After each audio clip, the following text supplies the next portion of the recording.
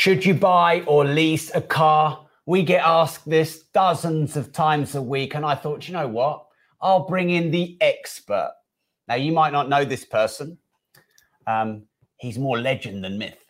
And my business partner, Mark Homer, knows more than anyone I know about finding the best price for assets and for cars. So we're going to discuss in this video, audio, live, is it better to buy or lease a car? Now, over the years, Mark's bought cars and made money on them, or he's bought cars and when everyone else has lost money on them, he hasn't lost money on them. Sometimes he's bought them, sometimes he's leased them, sometimes he's contract hired them. So Mark, is it better to buy, lease, contract hire? What's the difference? Let's talk. So this really depends on what kind of car it is that you're buying. If you want to buy a sort of a car that probably won't depreciate that much and something that's quite high end, you're normally better to buy it 2, 3, up to 5 years old. So example, if you were buying, I don't know, a Porsche or a Ferrari or maybe any sort of Italian supercar, most supercars in general, certainly classics, all that stuff, usually you want to buy it 2+ years old. Almost exclusively.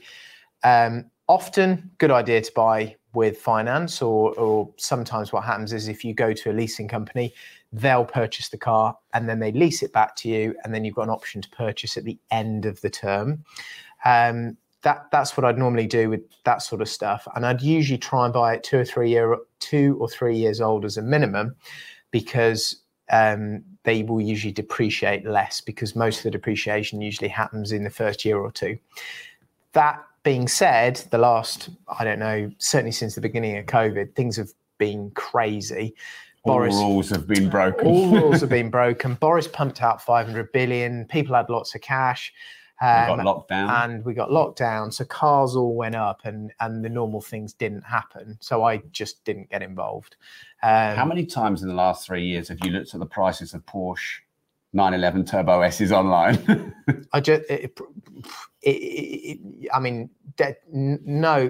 Probably in excess of four figures, I would imagine. More than 1,000 times. Probably, yeah. Because I'm sort of so interested. I mean, I've got a 9-year-old Porsche 911, and the reason I've had it such a long time is because the prices have just been absolutely nuts, and I can't. It's not dropped as much as it normally would. No, and I can't make head and tail of it. So my normal reaction is I don't understand what's going on, so I'm just not going to do it because when the market turns, it's going to turn hard. That's been my opinion. It's then going to drop a lot. Drop a hell of a lot. Yeah. Example, 911 Turbo S, let's say new, this 170, 180 grand. They've been selling at 210, 220 for a 2-year-old car. If you can get one.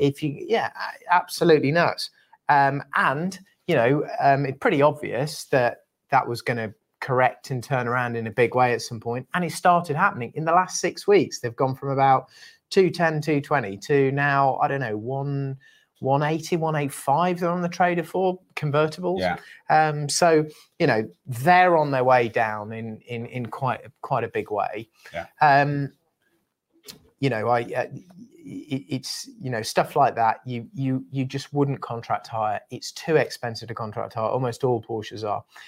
The stuff you would want to contract hire. Let's come back to the contract hire in a moment. Why do you get sometimes a high-end car on finance and not buy it cash? Okay, so I'd nearly always try and get it on finance as long as the rate is okay. And obviously, rates have started going up quite a bit, but you can usually use the money better elsewhere. And if you purchase it in the right way, you can offset the interest against tax. So if you can set up an LLP or a partnership, or you've got a sole trader, you can put the full cost of the interest, the running cost, the maintenance, the insurance, all that sort of stuff for the business mileage you do through your LLP, partnership, or sole trader sort of entity. You can't do that with a private car with a limited company, because you get besieged with benefit in kind tax and all the other issues. So, normal petrol and diesel cars can go through partnerships and sole traders, which is great. So if you're financing it, so you can buy it in the company, but the which company, means the partnership buys it. Yeah. So that's pre-tax, not post-tax. Well, in a partnership, you would already have, that's tax paid money, right? Because it's just you pay tax on all the income which the partnership makes every year. However, it can all be offset against 45% tax. 40 or 45, or 40 or 45. 45. Now Liz has given in. I was quite impressed with her a couple of weeks ago. Sort of less so now. The lady is for turning. So you can offset all of that against, the interest payments against, i.e. the depreciation and all the running costs of the car in the company, as opposed to in the partnership. In the partnership, because a company is quite different. You can't do it within a company. Right. So a limited company, you can't do it. No. But an LLP is not defined as a company; it's defined as a partnership. It's a partnership. Yeah.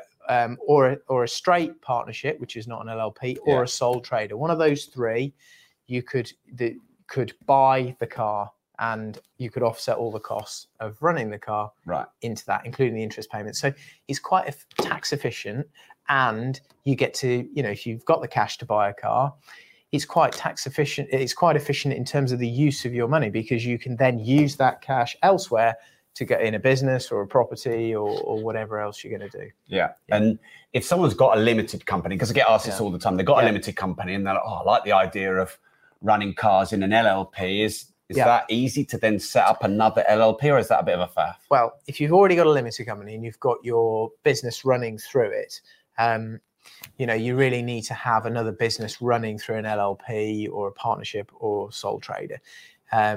If you look at what you do, like us, you've probably got various different operations, and you could therefore hive off an operation and run it through a partnership or an LLP. So, for example, with us owning properties in a limited company, but doing property training in an LLP. Exactly. Yeah, you could do both. You don't normally want to own investment properties like you've suggested in an LLP because of Section 24. But a business like this, a training business, absolutely, you could run it through an LLP and put usually one car per partner through the LLP. Yeah.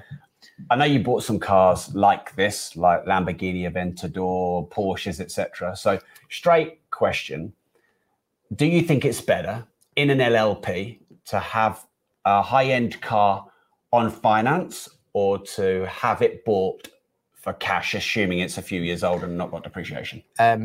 Usually always better to finance it, as long as you're within your one car per partner.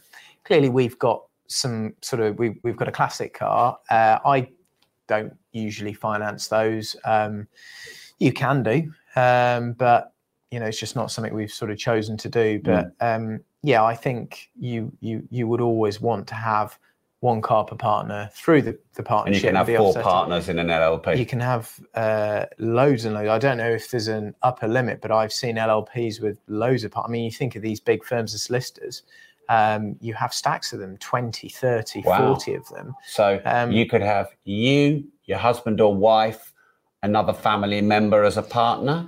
Obviously, there are responsibilities that come with it, and they should really be involved with the business. As long as they're working in the business. I don't think they necessarily need to be employed, but obviously they're then going to have responsibilities for the business and, legal sort of responsibility. So, it's something that needs to be considered properly. Yeah.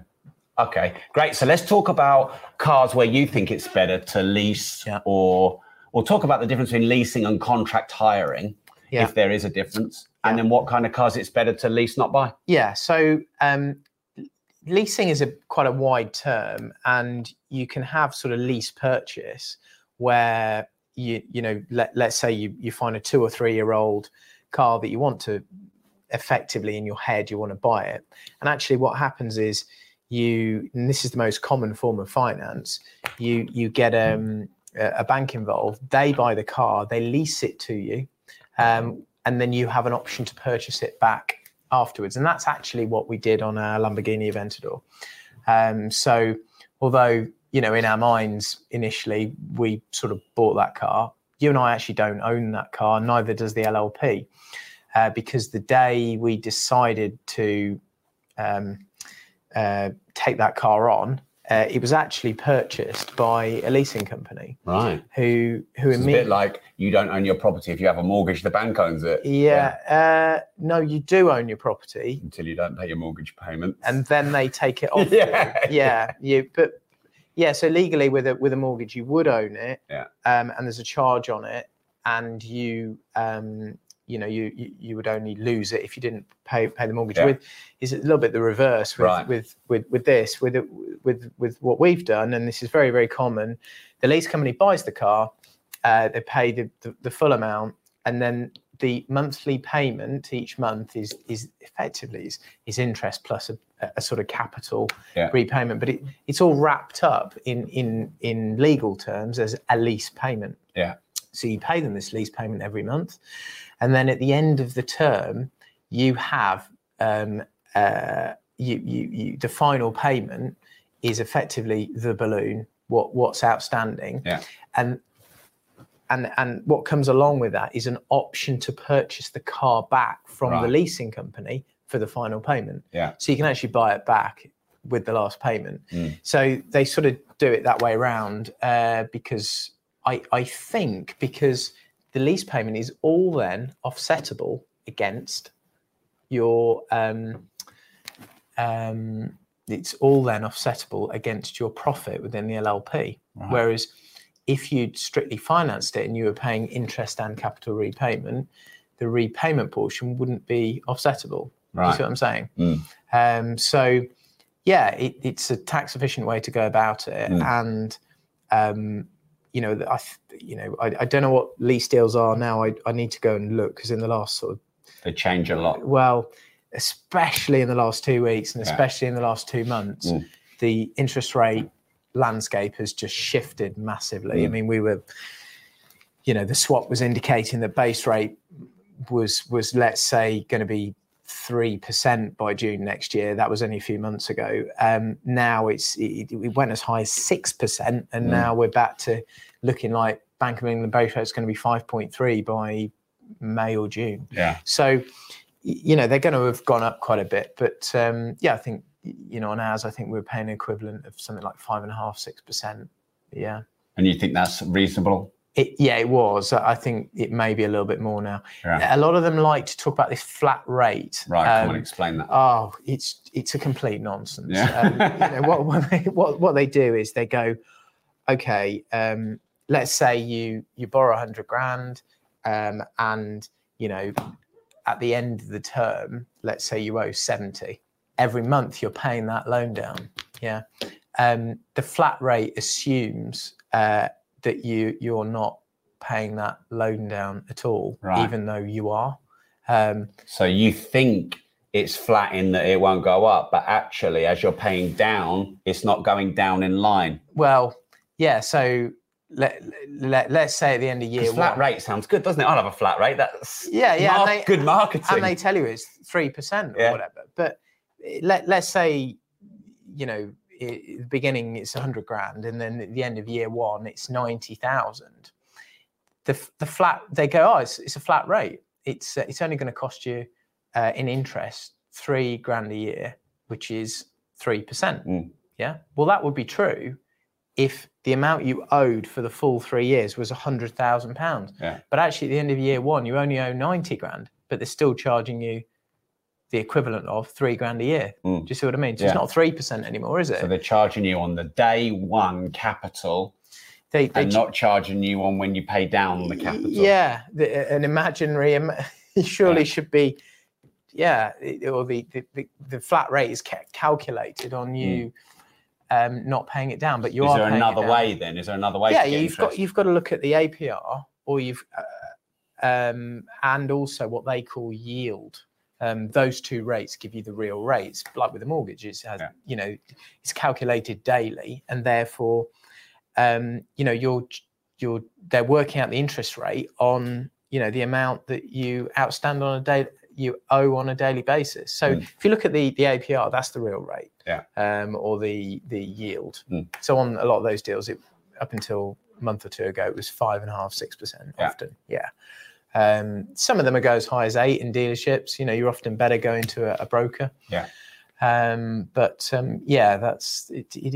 bit naughty, that is, and it took me a few years to work it out, but I get it now. I know what they're up to. And you're having none of it. Well, no, because I always used to think, how the hell are they able to get this financing at 3% when a mortgage is, a buy-to-let mortgage is 3.5%, whereas there's so much more security with a buy-to-let mortgage, and there's so much more diligence.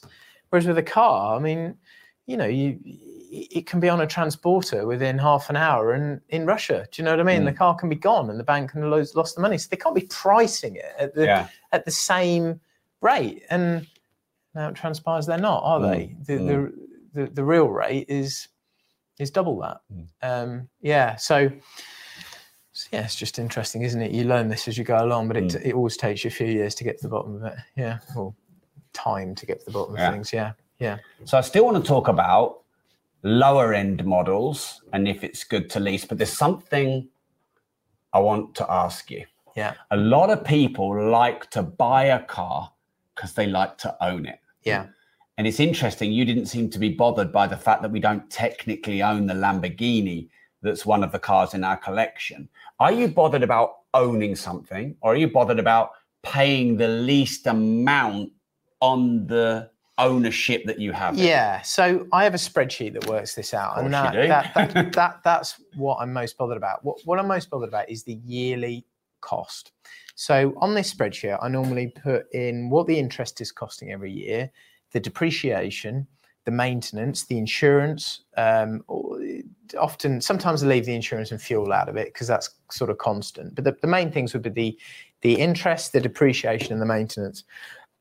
And then I compare cars on that basis and, compare whether it's better to buy a car with finance, better to lease, or better to do contract hire. And then, it tells me very quickly what I should be doing. And I've just noticed a lot of themes, just saying on the sort of higher end cars and the more sort of luxury cars like that, less volume cars, usually always better to buy with finance or to do sort of lease purchase on them. If we can come on to contract hire now, contract hire is it's basically a straight hire. So you pay 6 or 9 payments often up front, and then you pay an amount every month, a set amount, and at the end of 2 or 3 years, you give the car back, and you don't suffer any depreciation. There's no interest payments. The car was new, so the maintenance is often less. So, it's quite different because obviously with the buying with finance and the lease purchase, you are responsible for the depreciation and you've got to sell it and the interest and selling it. And, often the car's 2, 3, 4 years old because it's best to do it when, it's at that age because of the depreciation curve. So the maintenance is often a bit higher. So all that needs to go into the calculation. But in simple terms, if you want a contract hire, or if you want cars like this, you are better to contract hire. So if you want an Audi, you want a BMW, you want a Mercedes, maybe not a Mercedes G-Wagon or a Maybach, but any of the other sort of volume type models. You want a VW, you want, Peugeot, all of those Ford, all that volume stuff, you're normally better to contract hire. And you're also normally better not to get too wedded to a specific model. The best thing to do with this, it's really clear. You go on leasing.com. I know it's called leasing. That's a bit of a misnomer. It's contract hire. It's called leasing.com though, the website, leasing.com. If you go on there, you can do a search for a specific model. And then if you click on the sort by section, if you click on the best value, you can just find out what the best value stuff at that point is. And you can actually do a general search of everything just to see what's really great value. I think at the moment there's Audi A4s. I looked earlier, Audi A4 estates on there for about 240 a month plus VAT. There were A8s recently going cheap, weren't there? Yeah, I mean, a little while ago. Yeah. Do you remember you got my wife an RS6? Yes. Really cheap. You were so excited when you found that. That was dirty Under cheap. 600 quid, not including the VAT. Yeah. For an 80 grand RS6. Yeah, that was dirty cheap. And to buy those now, I mean, what are they, 90 grand? I mean, even then it was 80 grand. It was 80. Yeah. So, yeah, I mean, there's been some great deals. Unfortunately, when Brexit happened, sterling devalued, and a lot of these cars come in from Europe. So the cost did go up. But on those sorts of cars, because one of the reasons is they're so depreciative, i.e. they drop in value so much, it's cheaper to contract hire. The other thing is the manufacturers, it's almost like they are contract hiring these. When you took that Audi, the agreement will have come from VW Finance or Audi Finance, and they're not getting the car at 80 or 90 grand.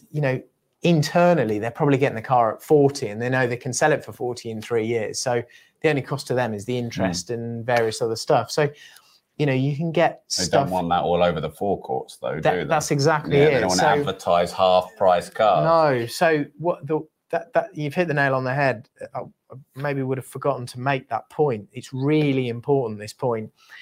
Manufacturers at any one point might not have enough customers for, they've got too many cars sitting around.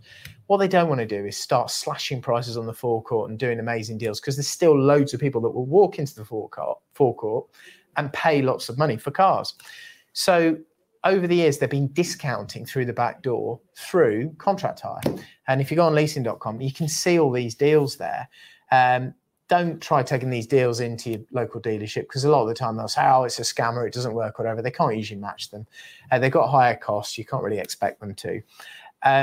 But, in the last, couple of years, because of COVID, there has been less stock. Manufacturers have had problems, making stuff in their factories and getting all this stuff in. So there's been less deals, but there's still been some deals. I signed up a couple of months ago. My wife, her Range Rover Sport, I think it was a 4-year deal she took initially. That was a really good deal. She hung on because there were no deals through COVID because of what's been going on. I think, her car was supposed to go back sort of in March. We managed to extend it. Often you can with contract hire. And I did get a deal through Sitner. It was cheap. I think it was $530 a month plus VAT. Obviously, give it back at the end. No depreciation, no interest, plus 9 payments up front. That's a 90 grand car. When you say no depreciation, Dave Ramsey says, the depreciation is factored into the lease costs. I see. Well, I know exactly what he's saying. And he doesn't speak like that. No, but that's what he's saying. I know what he's saying. And historically, yes, that's true. But with contract hire, it's not true, because it's the manufacturer doing it to you. The manufacturer is offering you the deal. So the depreciation that they are bearing is not what you or I would bear or anyone else would bear by buying that car, because it didn't cost them 80 grand. It probably cost them, a marginal cost of 8 grand to produce, plus marketing or whatever. So they have some internal sort of mechanism that they... So if you look at the depreciation on a lot of, you can get there were Merc S-classes on there, 80 grand S-classes, which, let's say they were at various points, maybe they're more like 500 a month now, but there was a long period where there were 350, 400 a month. An 80 grand car that's probably at the end of the term going to be worth 30. How the hell have you paid for all that depreciation to go down from 80 to 30 grand in a period of 3 years on your £350 a month payment? You haven't. It doesn't. So I'm just using that as an example. Yeah. Your AA, I doubt you even paid the depreciation over the term. You mean the RS6? Sorry, the RS6. Yeah. I doubt you even paid the depreciation over the term. No. Your Range Rover, I don't know. You're paying a bit more on that. That's because I put a spec on it. Your wife did tick the boxes. I noticed. So that's a thing as well. If you don't put any spec on, the deals are a lot cheaper. They are, because also with contract hire, they will often put a few bits on, because they are alive, very alive to the depreciation, because it's them that's bearing it to some extent. So what they'll do, they'll often say metallics included, those wheels are included, and this is included. And the reason they're doing it is because they know that gives them the best chance of highest resale at the end and the least depreciation. So often they give you, it's weird, often the R line or the better spec'd one can be a lower payment. Yeah. Because you remember that time when those old limited edition M3s came out on the back door? They were $380 a month. Yeah. It was, and that must have been what, a 70 grand car, maybe more? A load of money. Yeah. And they really depreciate, you know? So the trick is being unfussy about the options and unfussy about the specific model, but looking for a nice car when the deal is there. Yeah. And if you have a look on leasing.com, there's all stuff there. We are in a bit of a weird time because supply is still not back to where it should be. But that's going to change regularly, isn't it? Yeah. And it will change. It should change permanently, shouldn't it? When we get out of this, inflationary bloody, COVID, where factories have been shut and all the microprocessors are, coming through, and the issues with Ukraine, when that has passed, and it will do, and there's plenty of supply, the place will be crawling with cars, and it's already starting to happen. I mean, the Porsche dealerships are filling up now because, interest rates are going up and people are sort of shunning luxury cars. They're not so good on contract hire, but you'll see it. There'll be more and more deals, I bet you, coming into the winter, into next year, as there's more and more supply and there's more stock that dealers need to shift, these deals will start. If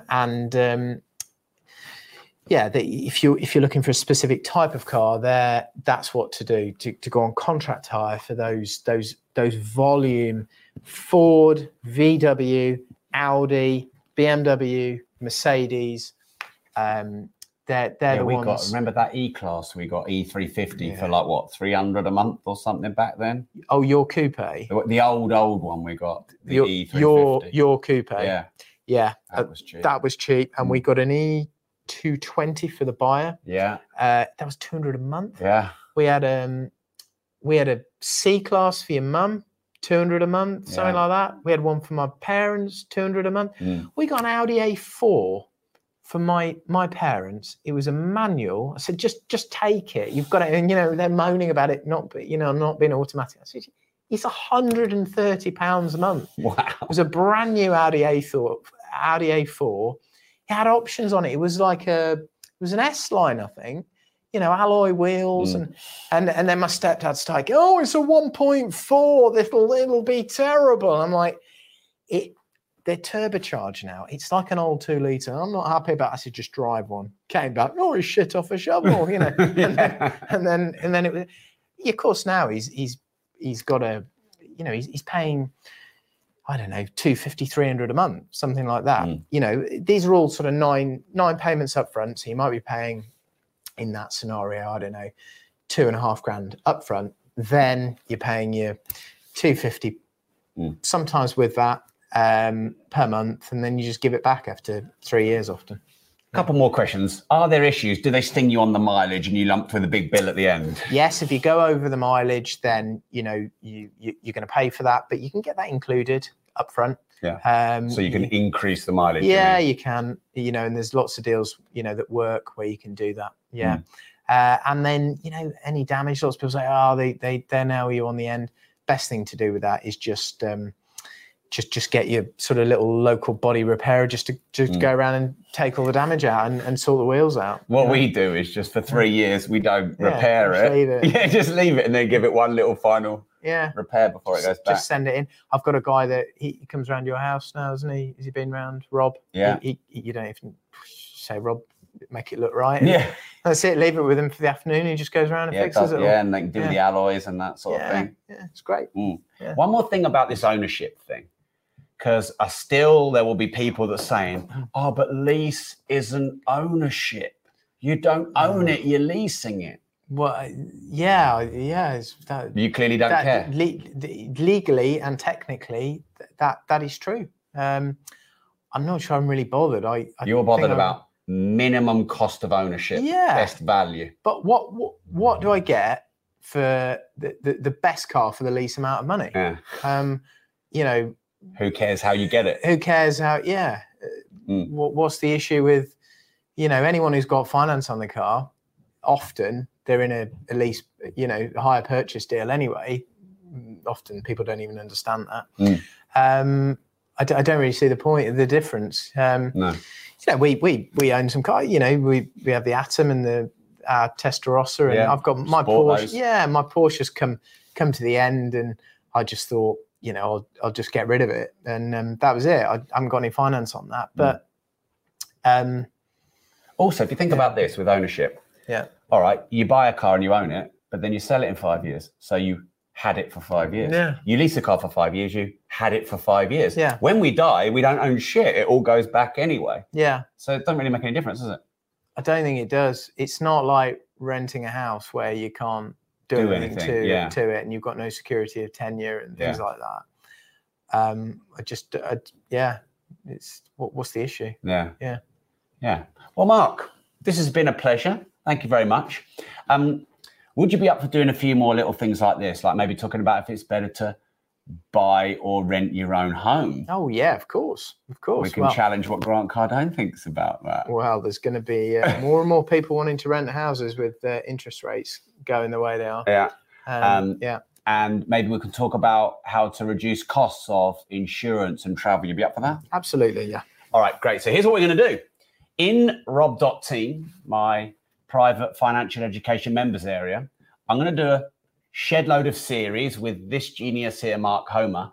We're going to do a money saving hackathon, which is a money saving marathon where we will, as long as it takes, it's probably going to be 6 or 7 hours worth. We will cover every single area where you spend money, your general living, your home, your insurance, your travel, your car, anything else where you invest.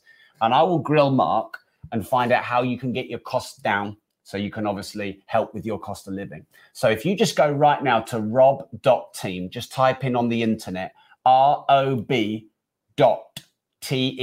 open any new web page, rob.team.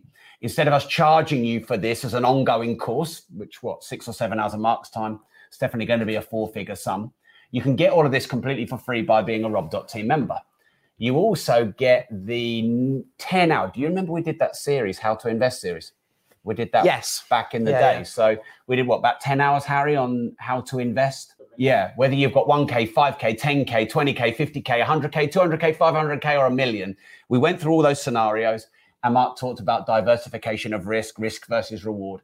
So there's about 10 hours worth of a masterclass that we did also in Rob.team. You don't have to pay anything for these courses other than being a member of Rob.team, which is less than 20 pence a day. You can cancel anytime with no ongoing contract. So imagine 20 hours of content figuring out what to invest in and how to invest and how to get the maximum return and where to save all your costs on travel, insurance. Mark pretty much doesn't pay full price for any flights. He manages to get all the rewards on all the hotels and the travel that he does. He's taught me so much over the years. So you can get all of this for being a Rob.team member. Just type in rob.team into a new window. It's less than 20 pence a day. You can cancel anytime. No ongoing contract. In fact, I wiped the price right down to 20 pence a day when lockdown happened as a way to give back and a way to give you better financial education and knowledge in these very crazy times. So Mark, thanks a lot. See you in Rob.team.